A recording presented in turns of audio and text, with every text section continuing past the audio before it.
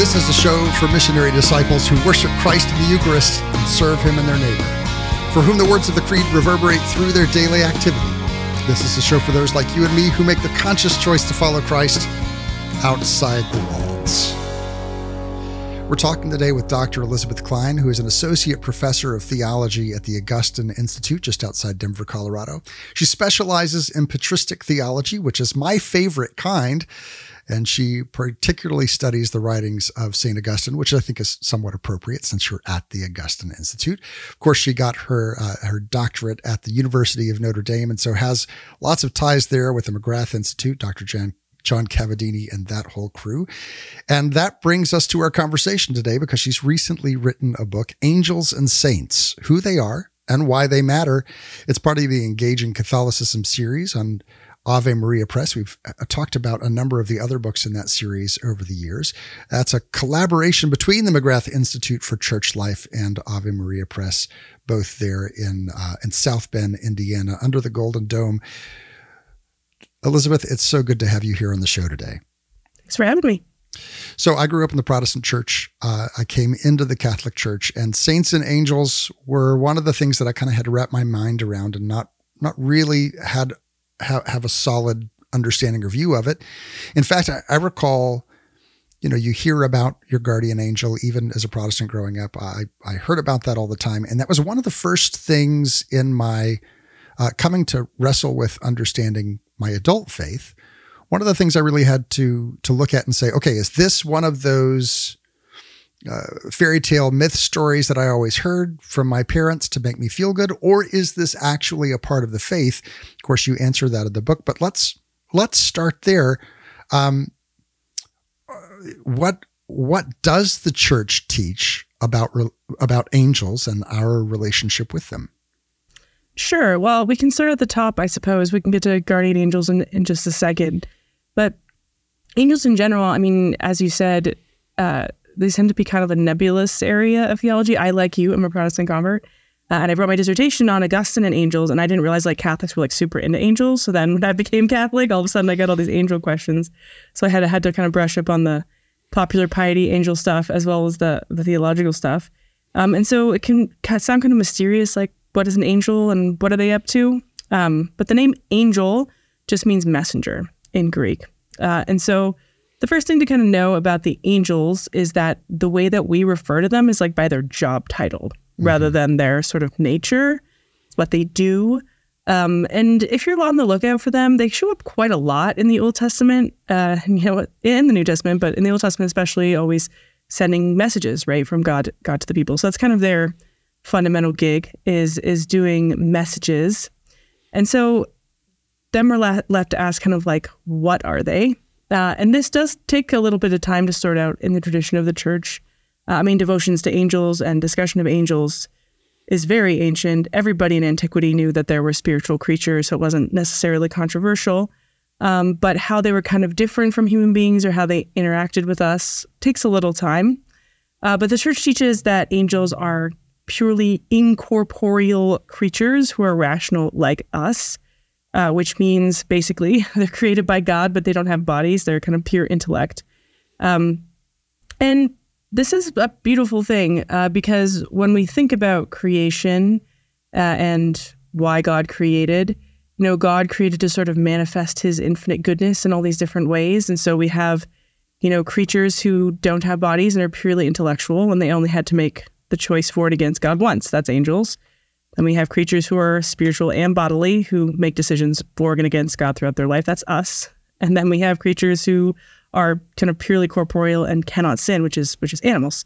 And so you have this beautiful manifestation of kind of God's goodness all the way down. So that's kind of the basic definition of an angel, what an angel is, an incorporeal, rational creature who serves as God's messenger. Yeah, go ahead. Well, so in the Old Testament, there are a number of occasions where something that is mentioned, an angel of the Lord, ends up being what today we would classify as theophany, that it's not merely an angel of the Lord, a messenger of the Lord, but it is the Lord himself, such as in the burning bush. How does that theology of angels maybe change between what was what was presented through the Old Testament and then what comes to be presented in the New Testament and beyond? Yeah, so this is actually a bit of a debated East-West debated question. So in the East, they typically tended to think of those angelophanies as straight theophanies, that somehow it was God himself appearing. And St. Augustine takes this on at the beginning of the De Trinitate and argues that when the Bible says it's angels, it's actually angels. Okay. And not sort of just God by another name. Of course, it doesn't necessarily mean he thinks they're less of a sort of intimate encounter with God. But he thinks if you have God showing up all over the place in the Old Testament, it sort of reduces the impact of the incarnation or what kind of appearance happens in the incarnation. So he argues that it is angels, but that angels, by virtue of their nature, kind of have a special ability to speak on God's behalf and manifest his glory. And so that's why you do get that very interesting scene, as you mentioned, in the burning bush, where it says, an angel of the Lord spoke from the bush, and then you get the Lord spoke. Right. And so Augustine actually compares this to the prophets, where he says it's perfectly acceptable to say the Lord said, when really it's actually, Haggai or whatever, who's giving the pronouncement, that they're able to sort of speak on God's behalf. But of course, they have sort of superior qualities in their prophetic aspect. And you can see this all over the place, right? When angels show up, like, people are scared of them. They somehow reflect the glory of God or manifest it in a particular way that makes his presence sort of palpable. But this has been a kind of contentious point. Some people in the East think that this is sort of insufficient count of the theophanies, or tries to keep away a direct experience of God or something like that, which I'm an Augustine person, so I think that's great. And that for Augustine, God disclosing himself through created realities is not a source of distance, as in the sacraments or in the incarnation. Yeah, I was actually had that thought about sacramental, that we have a personal encounter with God through the sacraments, through sacramental grace, and that the way you were describing the message of the angels bringing God's presence almost had a sacramental feel, with the exception that, of course, sacraments are a way that we receive spiritual grace through physical means, and the angels, as you have mentioned, are incorporeal. Angels have often been a source of speculation and maybe fun thought exercises. So everything from how many, the famous question everyone brings up, how many angels can dance on the head of a pen, all the way to the really thorough kind of framework put up in the Middle Ages by Aquinas and by others about, every angel is a species unto itself, all the way up to, they're making kind of a resurgence today in meme format, as you go anywhere on the internet and you see all of the representations of biblically accurate angels, and the kind of the jokes of putting that wheel within a wheel of eyes on top of the tree instead of the traditional one. Why do you think that angels so capture our imagination throughout history, that they continue to be a topic of investigation, of musing? Yeah, I mean, I would say that for the medievals are deeply interested in God's wisdom and order in creation. It's something that really captivates them, something they meditate on in all kinds of different ways, that includes the angels. So I think that that's something that interested medievals. But generally speaking, and maybe this is going to sound a little flippant, but it's not that different from people's obsession with aliens, because, secular people want aliens to exist because it somehow makes us have more meaning in life or something, because we don't like to think of ourselves as being alone in the universe, sort of floating on, planet Earth with kind of adrift. And of course, Christians don't think that anyway, because we have a different worldview. But I think it's kind of a similar impulse. It's really cool that we have big brothers and sisters, for lack of a better phrase, who are celestial creatures. It makes us feel less alone in the universe, and it makes us feel like, there's some other intelligences like us who can experience sort of God's love. And I think that's kind of an interesting thing. And also, I think because, we all know that God is omnipotent and God is present everywhere, but we kind of thrive on particulars, and so there is a kind of extra special comfort in thinking about guardian angels or celestial beings that are kind of involved in everyday life and in dispensing God's providence. It seems to me something that even people who wouldn't self-identify as particularly religious still find that idea kind of comforting or interesting. So specifically on this topic of we spend a lot of time thinking about angels, and that's both to our benefit, but I think it's also somewhat to our detriment, because it's very easy to get our cultural understandings or cultural thoughts about angels mixed up with kind of the theology that the church provides. So for instance, talking on the topic of guardian angels, we can think really easily, without much effort, to Clarence the angel and that which was made popular by It's a Wonderful Life, that every time a bell rings, an angel gets its wings, and somehow that angels are kind of our job after we die, right? There's some kind of in-between phrase, or maybe when we die, we turn into angels and we look after those that we love. And it turns into maybe a little bit of a challenge to extricate our theological understanding of angels from the popular understanding of angels, leading us either to accept things that aren't true or to dismiss things that are true. So can you maybe help us contextualize that? You mentioned that specific question in the book. Do we turn into angels when we die? And you mentioned the whole topic of guardian angels. Can you give us a little rundown on that? Yeah, absolutely. I mean, I would say first that it's not a uniquely modern problem to have sort of a lot of mixed ideas about spiritual creatures. And this is like a hotly contested thing in antiquity. So this is something the church has always sort of been aware of and had to talk about. And if in a general way, if you're interested in sort of things to avoid with angels and things to sort of cling to piously, there's a really great document from the Congregation for Divine Worship. It's called the Directory for Popular Piety. And so it has all kinds of guidelines for just various practices in popular piety and sort of what is really healthy and falls within the purview of the church and what doesn't. So that's kind of useful if you're ever wondering, like, hey, my friends invited me to this like angel thing. Like, is that actually, legit? So that's sort of generally. To the two questions you mentioned, do we become angels when we die? So no, we don't become angels when we die, because any more than we become animals when we die or whatever, because we don't change who we fundamentally are. We stay human beings. However, I have had people ask me this question and say, well, what do I say to my friend who says that they're, dead relatives, an angel in heaven? I was like, well, you probably don't know them well enough to be like, technically not. They're not actually angels. So usually what I would say to somebody, or if I'm asked this question, like our beloved dead, if they died in the peace of Christ, certainly can intercede for us and watch over us and be involved in our guardianship, even though they're not, technically speaking, angels. So yeah, you might want to be careful how hard to come down on the no angel in heaven thing. And in the broad sense of messenger, Augustine actually does call John the Baptist, for example, a supreme angel of the Lord, because he announces the Lord's birth and these kinds of things. But yes, ontologically speaking, we get to stay people, which I think is very good news. After we die, we get to keep our identity. We don't have to be dependent on some bell ringing somewhere for us to complete our exactly. journey. Nobody has to ring a bell for us to have eternal beatitude. That is in the hands of Christ, thankfully. So that's a good thing. And then with guardian angels is something that you might be tempted to think is like a pious Catholic fiction that grew up over time, but it's actually extremely ancient, and there's evidence for it in the New Testament.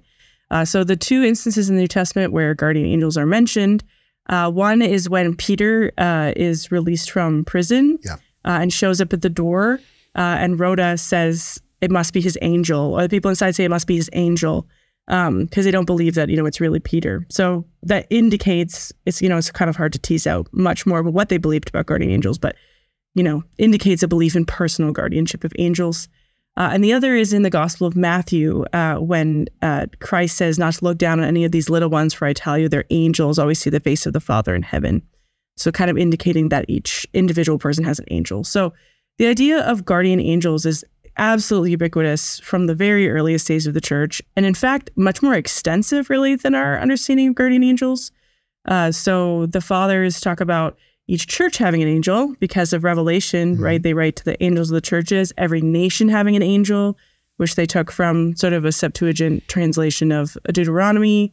Basically everything has an angel appointed to it. There's angels everywhere. They're doing all kinds of stuff, according to the fathers. So under the assumption that there's no such thing as a stupid question, I'm going to present you this one.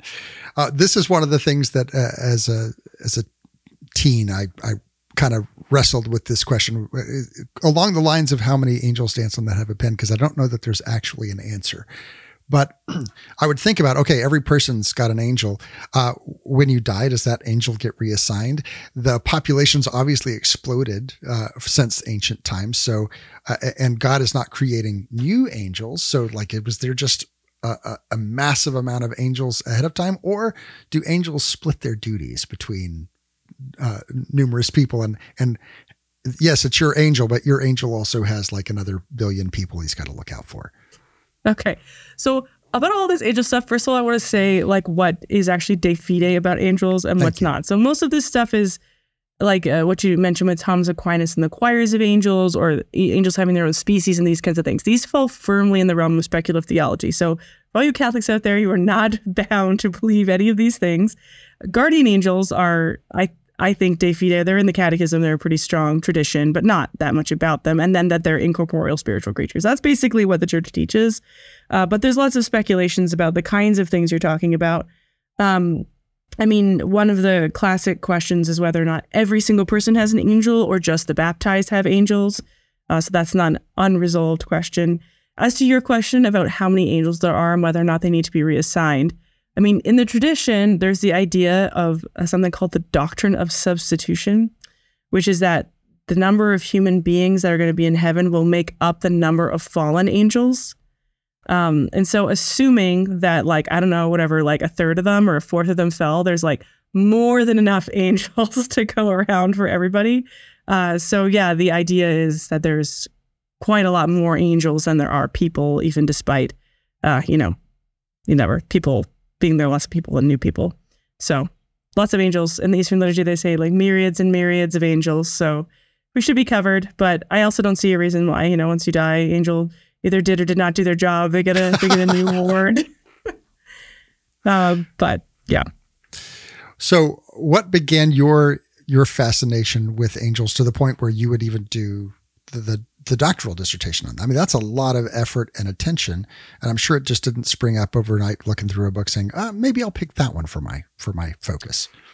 Yeah, actually I didn't come right to the question of like being really interested in angels as such, but I was very interested in Augustine, and I was reading The City of God, and book 10 of The City of God, which is one of the most written about books, one of the most beautiful books, talks about true Christian worship, is actually about angels. And I thought it was really curious that people didn't seem to talk about that or notice that the actual book, the question of the book is whether or not we should worship angels, which the answer is obviously no.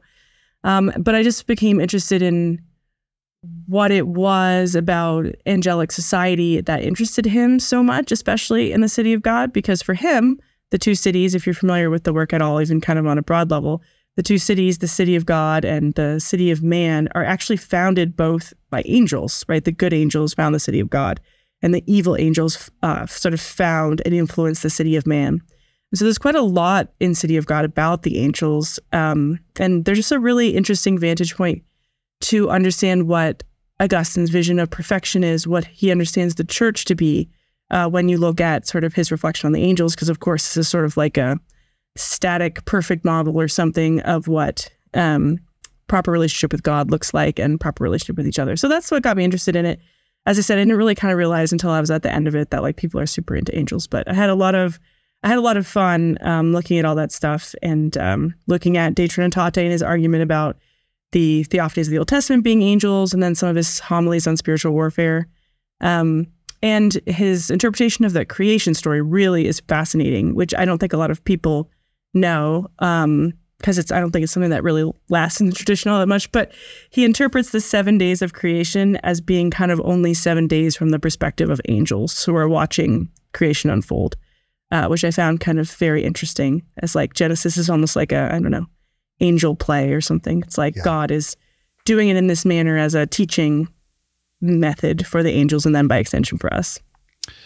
So the name of the book again on Ave Maria Press is Angels and Saints, Who They Are and Why They Matter. That's part of the Engaging Catholicism series. So let's get to that question. We've talked a little bit about who they are. Why do they matter? And specifically in our day and age, when we seem to be focused so much on the pragmatic expression of faith and trying to live our faith in a very tangible, practical way, why does the belief in angels matter, and how do we engage that more fully and faithfully as Catholics? Yeah, absolutely. I think there's a number of ways that sort of awareness of angels or having piety towards angels can kind of be a help in the faith. And actually that document I mentioned from the CDW talks about a couple of ways that healthy spirituality of angels sort of is a good pious practice. So the first thing it talks about is that increases our gratitude towards God. Because when we contemplate the angels, even a little bit, as we have in this show, we will sort of have a lot of gratitude towards God at putting such creatures of great nobility at our service.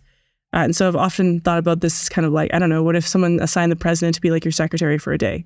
Like that'd be pretty shocking, right? It'd be pretty alarming. And in a lot of ways, like angels, they've got their own business to do of worshiping God. They're superior creatures. They don't really need to be wasting their time with us. But of course they do, because they love God and want to serve God and therefore serve us. But there is a sort of increase of gratitude in reflecting on this gift of God, of the angels and their fellowship. Another is increased reverence. So the fathers love to talk about the angelic presence, especially at the liturgy. And of course, at the high point of the liturgy, we sing the Sanctus, the Song of the Angels, the Holy, Holy, Holy is the Lord God of hosts. And so if we can gain some awareness, however small, however infrequently, that we actually are participating in the heavenly worship before the throne at that moment, as is described in Revelation, that this is kind of an increase of our reverence. We can ask the angels to help increase our reverence. This aspect of angels' involvement in the liturgy is especially noticeable if you've ever been to an Eastern liturgy, an Eastern Catholic liturgy. I go to a Byzantine parish, so hence my interest in that. But yeah, John Chrysostom says that around the altar, hover myriads of angels at the moment of consecration. So if we can have some sense of that, even just a little bit, might increase our reverence and participation in the liturgy. And then the last thing it says it helps with is serenity.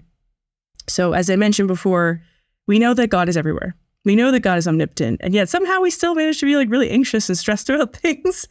And so knowing that there's sort of like an angel appointed to all of these tasks can be a kind of increased awareness of God's providence, of God's governance of everything. I've often thought about, you worry about like your parish or the church, you're like, oh, there's an angel for that. You worry about your country, there's an angel for that. There's a more powerful creature who God is also appointed to mind these things. And so it's kind of another way of thinking about God's care for the universe. I want to go back to something you said in that answer. You said we can ask our angels to give us a greater sense of reverence in the Mass, and then talked about how that might happen.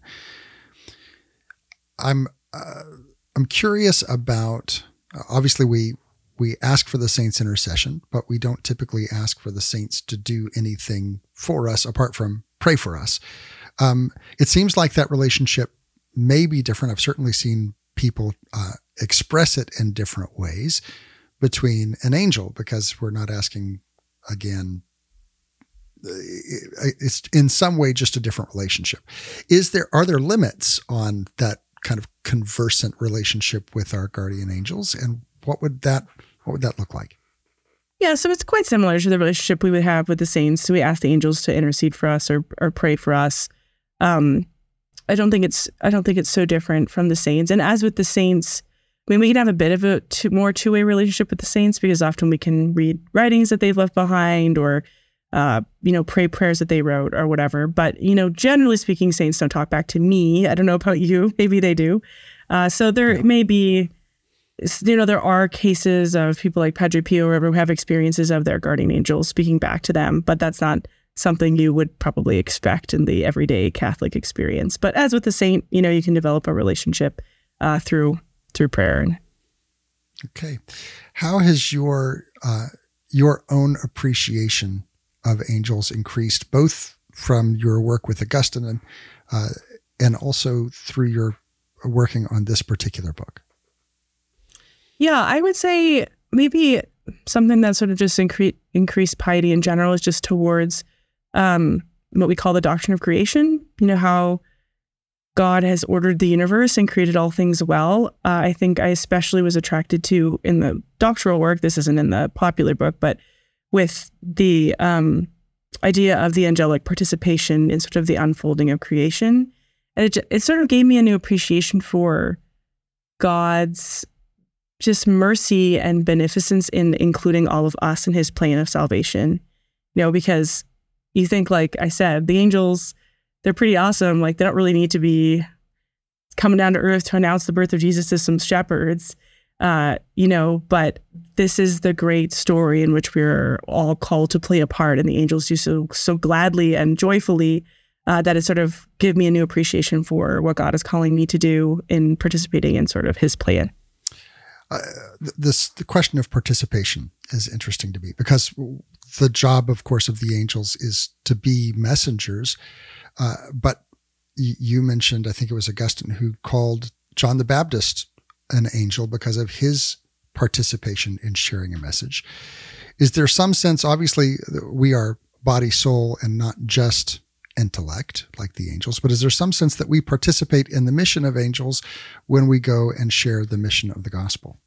Yeah, absolutely. And Augustine often likes to pair prophets, angels, and apostles as sort of for people who are called to a similar task. And in some ways, you know, angels are obviously still involved in messaging, but in some ways, like the angels' big moments, like the incarnations, like that was their message. And then they show up on, you know, kind of in force on Christmas because that's like the big day they've been waiting for. And then their vocation is sort of passed on or shared with all of us who then are heralds of the gospel. Mm-hmm.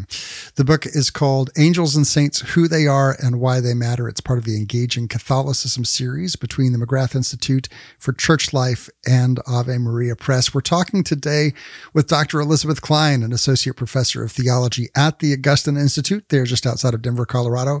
She specializes in patristic theology, particularly the writings of St. Augustine. You can also find some of her work over on formed.org. When we come back, we're going to tackle the second subject of the book. Who are the saints and why do they matter? Come be a part of the ongoing conversation over on social media, facebook.com/stepoutside-the-walls. On Threads, the handle is @stepoutside-the-walls. And don't go anywhere, because there is so much more to this conversation right after the break. You're listening to Outside the Walls with TL.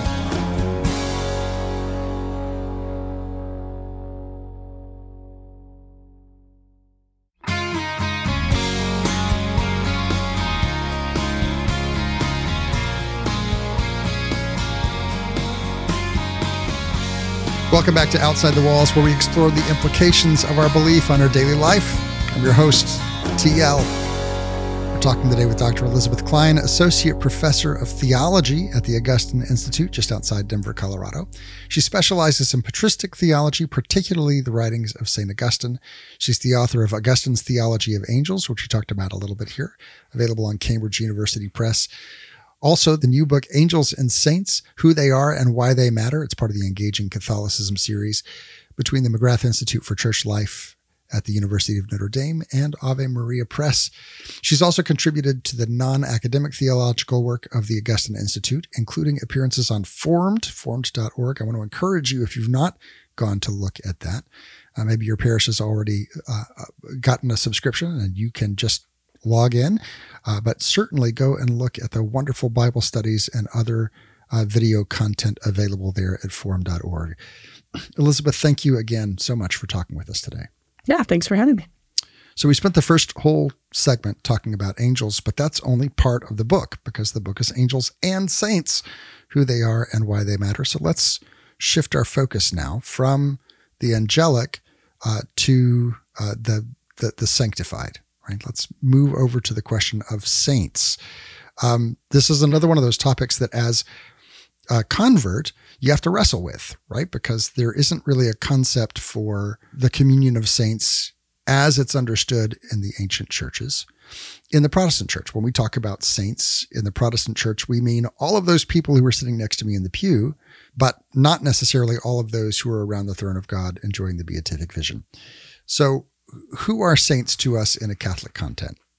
Yeah, absolutely. You've actually touched on kind of a key issue, because defining the word saint is like a little more tricky than you might think. Because as a Catholic, you think of like capital ST, like Saint Joseph, and that's a saint. Yeah. As you're saying, as a Protestant, you think of, all the saints at the church in Philippi as just being kind of a general category for Christians. And the answer is that saints are both of these things. They're both and, because the word saint just comes from the Latin sanctus, which means holy. So it's just the people who are holy. So if you're going to ask who are saints, you have to ask, well, what does it mean to be holy? Which turns out to be a complicated question in some sense. Because again, we think we know what holiness is, but then we talk about things like the Holy Bible. And that's not the same as saying a person who is holy. So really what holiness indicates in some sense is likeness to God. And the way that we become like God is by worshiping him. That's how we kind of participate in the life of God. So the kind of level of sanctity from the lowest to the highest has to do with worship and our participation in the worship of God and our disposition towards it, which of course includes things like being a good person. But at the most basic level, from a Catholic perspective, what this means is to be baptized. So if you're baptized, you receive the indelible character on your soul that sort of marks you out as one who can worship God.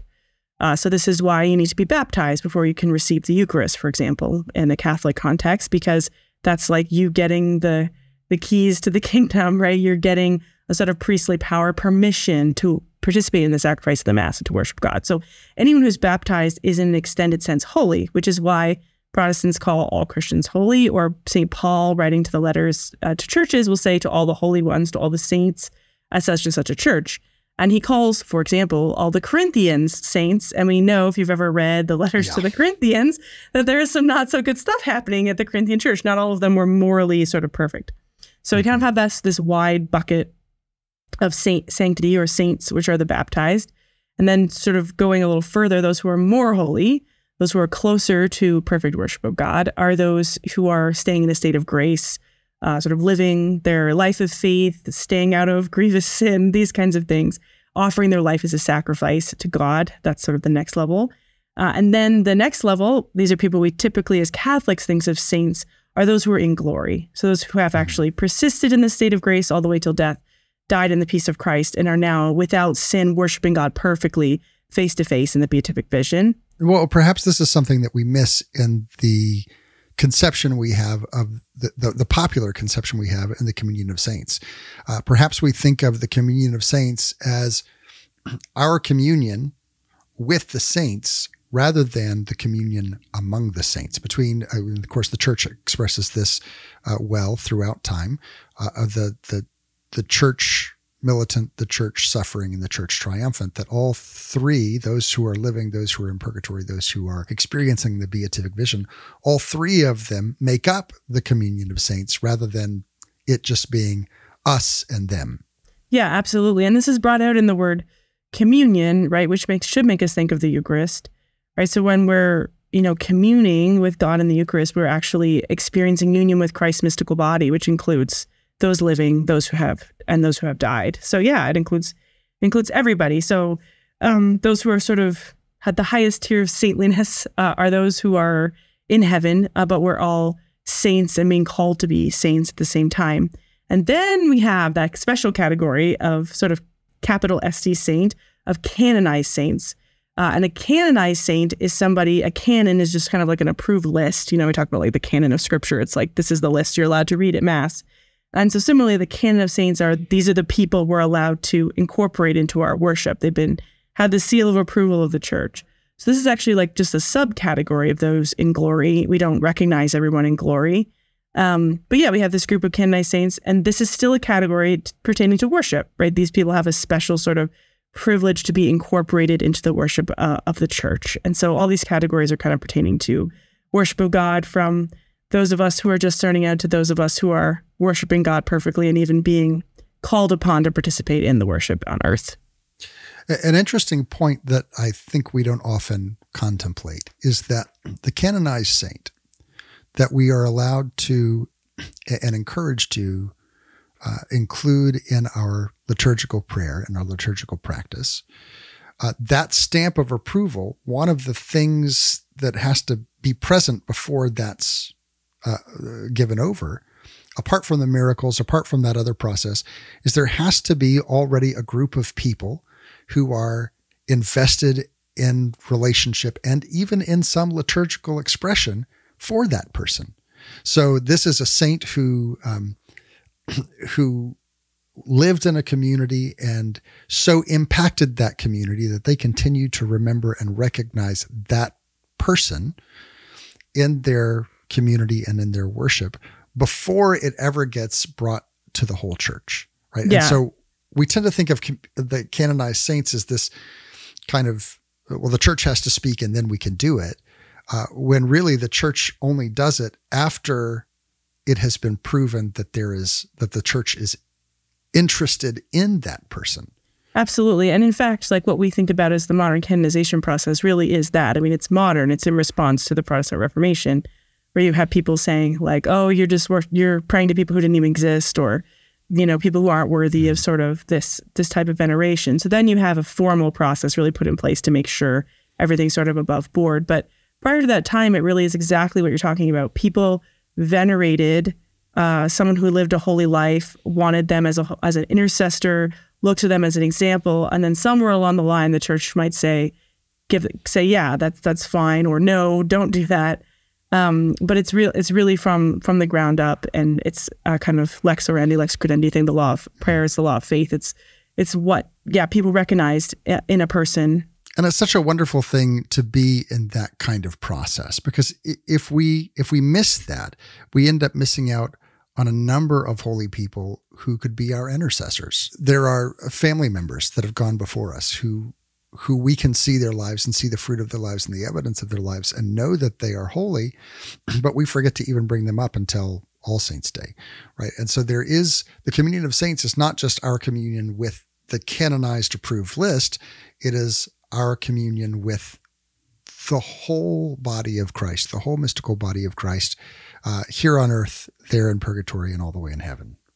Absolutely. And I actually think that weirdly, this is one like upside of relics, which is, you know, sometimes seen as a kind of creepy Catholic thing.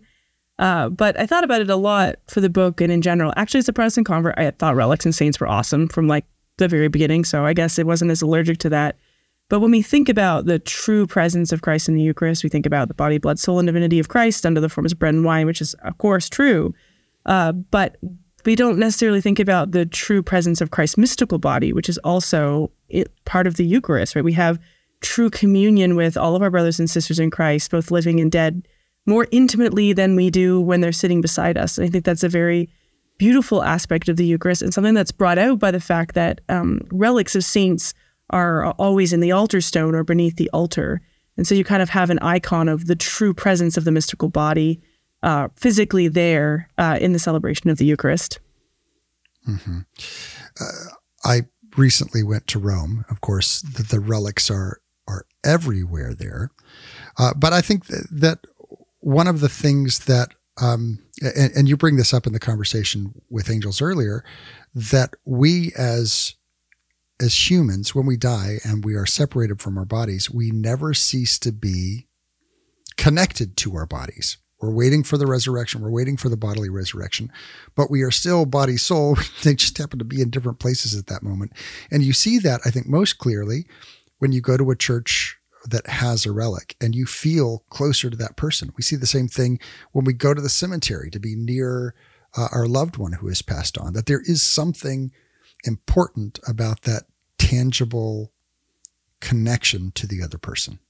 Absolutely. And then that helps explain why we treat the relics the way we do, because we treat them the way that we would treat the body of a loved one, right? If a loved one is near us, we might kiss them or hug them or embrace them or shake their hand or whatever, depending on our relationship with them. And that's how we treat the bodies of the saints as well.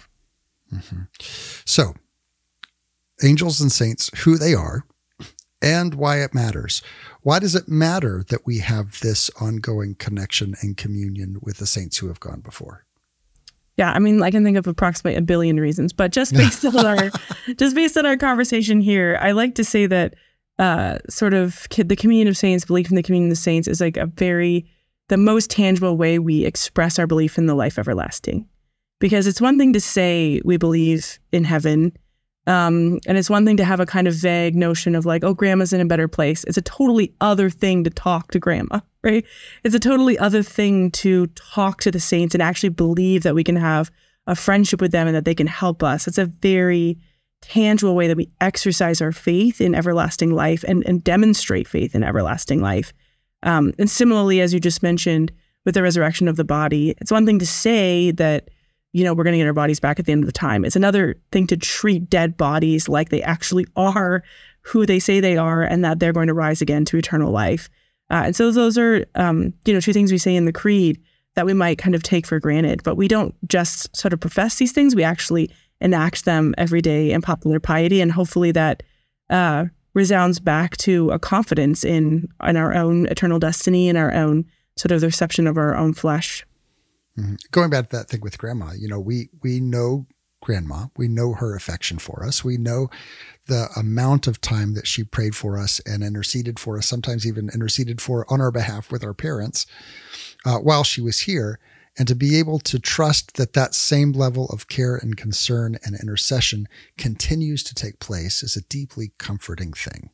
Absolutely. And just to make that point clear, there are canonized saints which are approved by the church for universal worship, but there's nothing wrong with having other saints in your private devotions and prayers, such as the holy dead that or whatever. It's not presumptuous to talk to these people who have died in the peace of Christ, but even if they're not approved for sort of liturgical incorporation.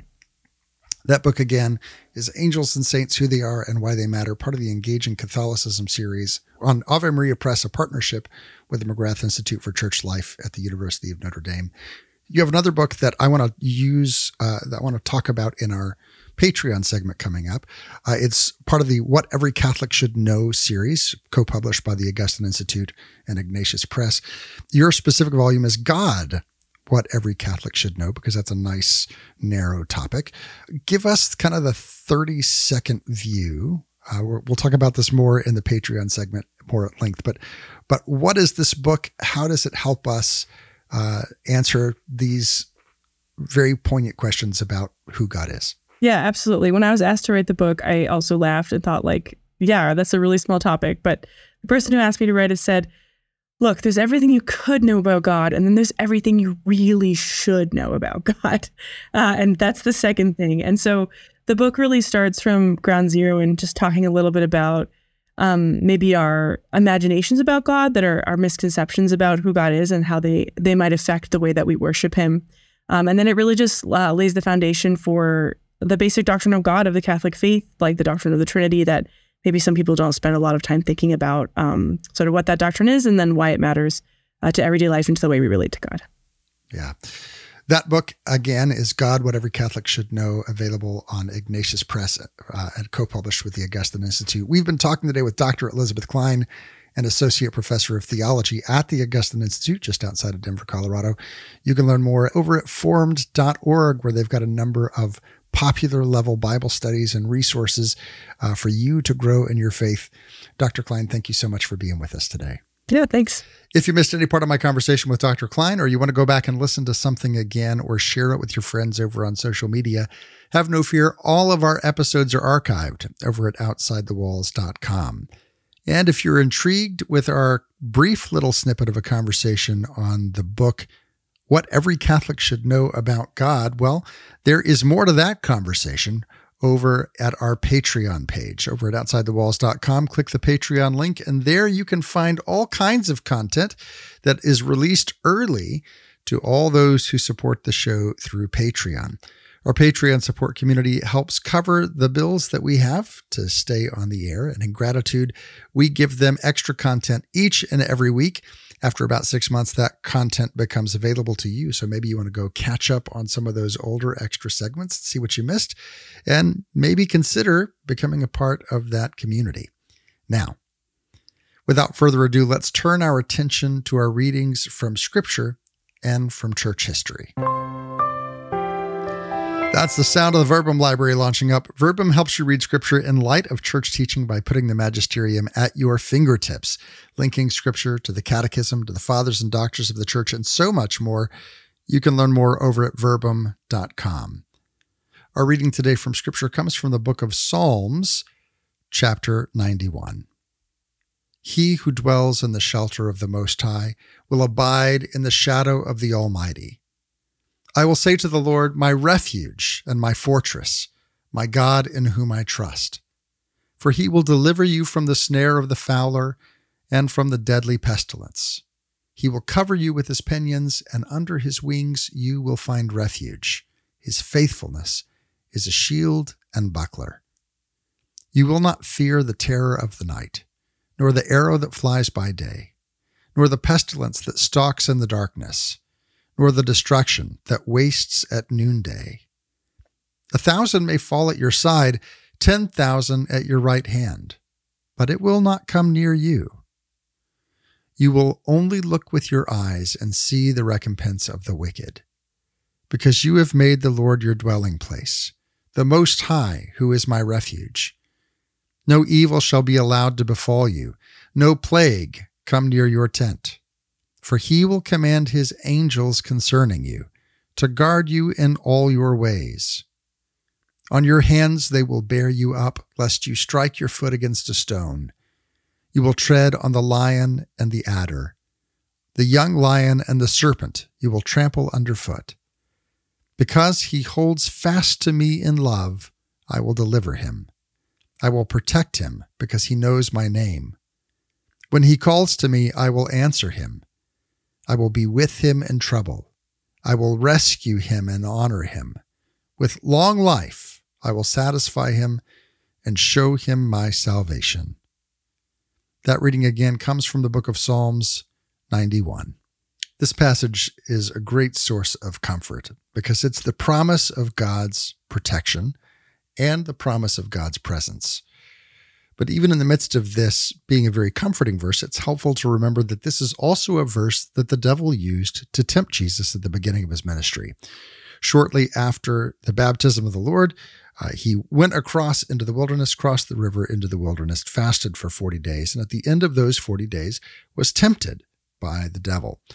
And this was one of those three temptations. Throw yourself here off of the parapet because he gives his angels charge over you and they will not let your foot be dashed against a stone. Therefore, this will prove that you are the Son of God because they will swoop down and protect you. And of course, Jesus responds with the words of Deuteronomy, do not put the Lord your God to the test. And so, yes, this is a great source of comfort because we see all of these promises that God gives to the psalmist, to his people. But we also see Jesus responding, just because you have these promises, don't go looking for trouble, right? In all of this, though, here at the end, we can be tempted in that same way to think, oh, well, nothing bad's ever going to happen because God promised me these things. And yet at the end of this passage, we see the true promise. When he calls to me, I will answer him. I will be with him in trouble. I will rescue him and honor him.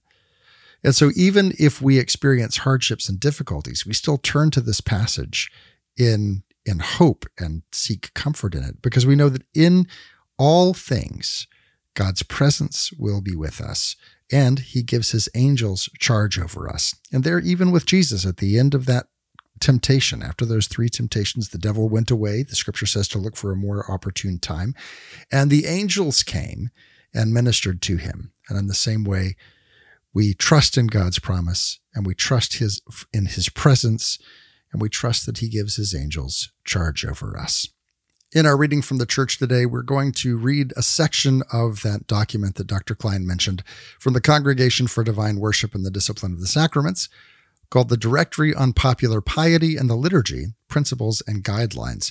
This was put out in 2002, and we're going to be reading around section 215 from a selection in the section on angels. The Church, which at its outset was saved and protected by the ministry of angels, and which constantly experiences their mysterious and powerful assistance, venerates these heavenly spirits and has recourse to their prompt intercession.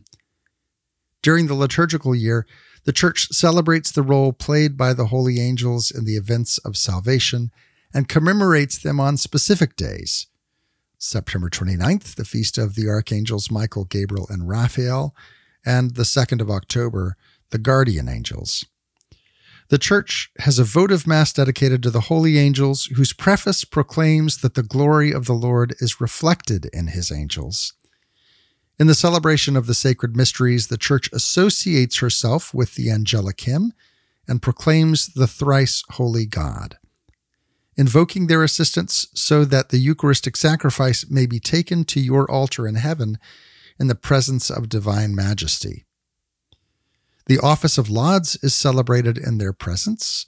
The Church entrusts to the ministry of the holy angels the prayers of the faithful, the contrition of penitents, and the protection of the innocent from the assaults of the malign one. The Church implores God to send his angels at the end of the day to protect the faithful as they sleep, prays that the celestial spirits come to the assistance of the faithful in their last agony, and in the rite of obsequies invokes God to send his angels to accompany the souls of the just into paradise and to watch over their graves. Down through the centuries, the faithful have translated into various devotional exercises the teaching of the faith in relation to the ministry of angels. The holy angels have been adopted as patrons of cities and corporations. Great shrines in their honor have developed, each appointed with a specific feast day. Hymns and devotions to the holy angels have also been composed. Popular piety encompasses many forms of devotion to the guardian angels. St. Basil the Great taught that each and every member of the faithful has a guardian angel to protect, guard, and guide them through life. This ancient teaching was consolidated by biblical and patristic sources and lies behind many forms of piety. St. Bernard of Clairvaux was the great master and notable promoter of the devotion to the guardian angels.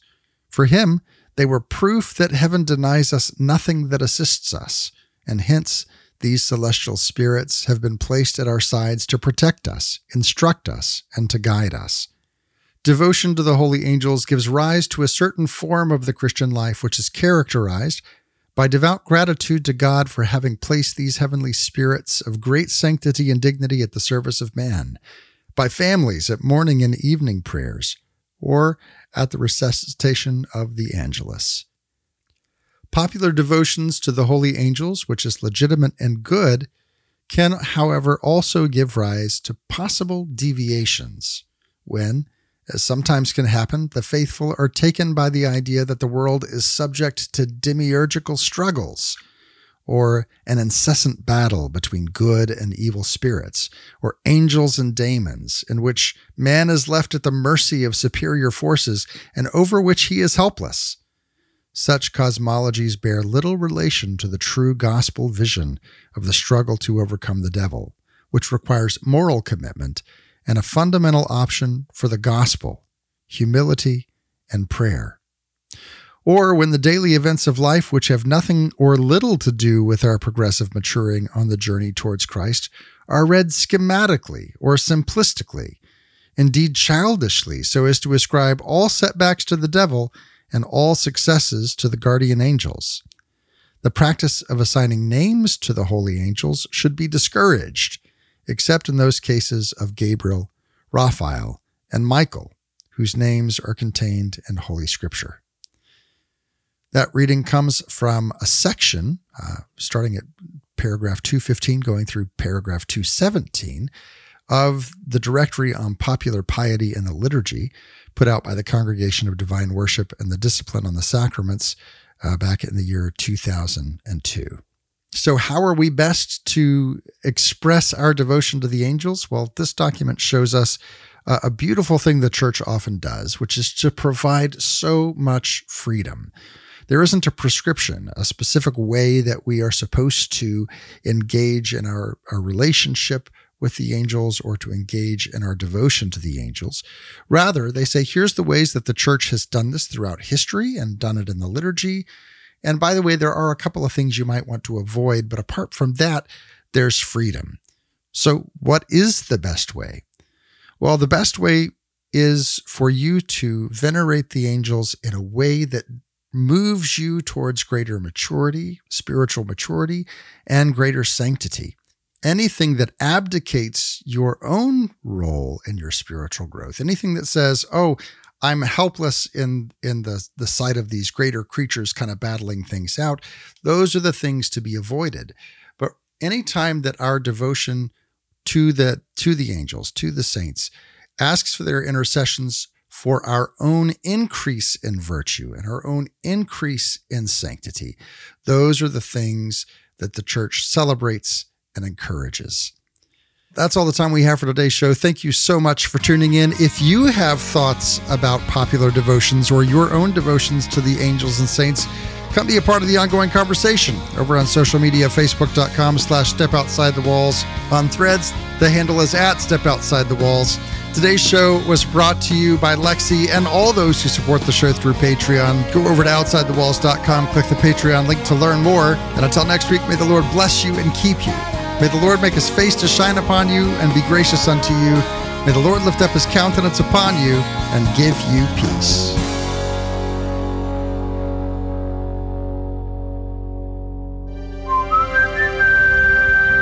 This podcast is part of the Spoke Street Network. For more great podcasts, visit spokestreet.com.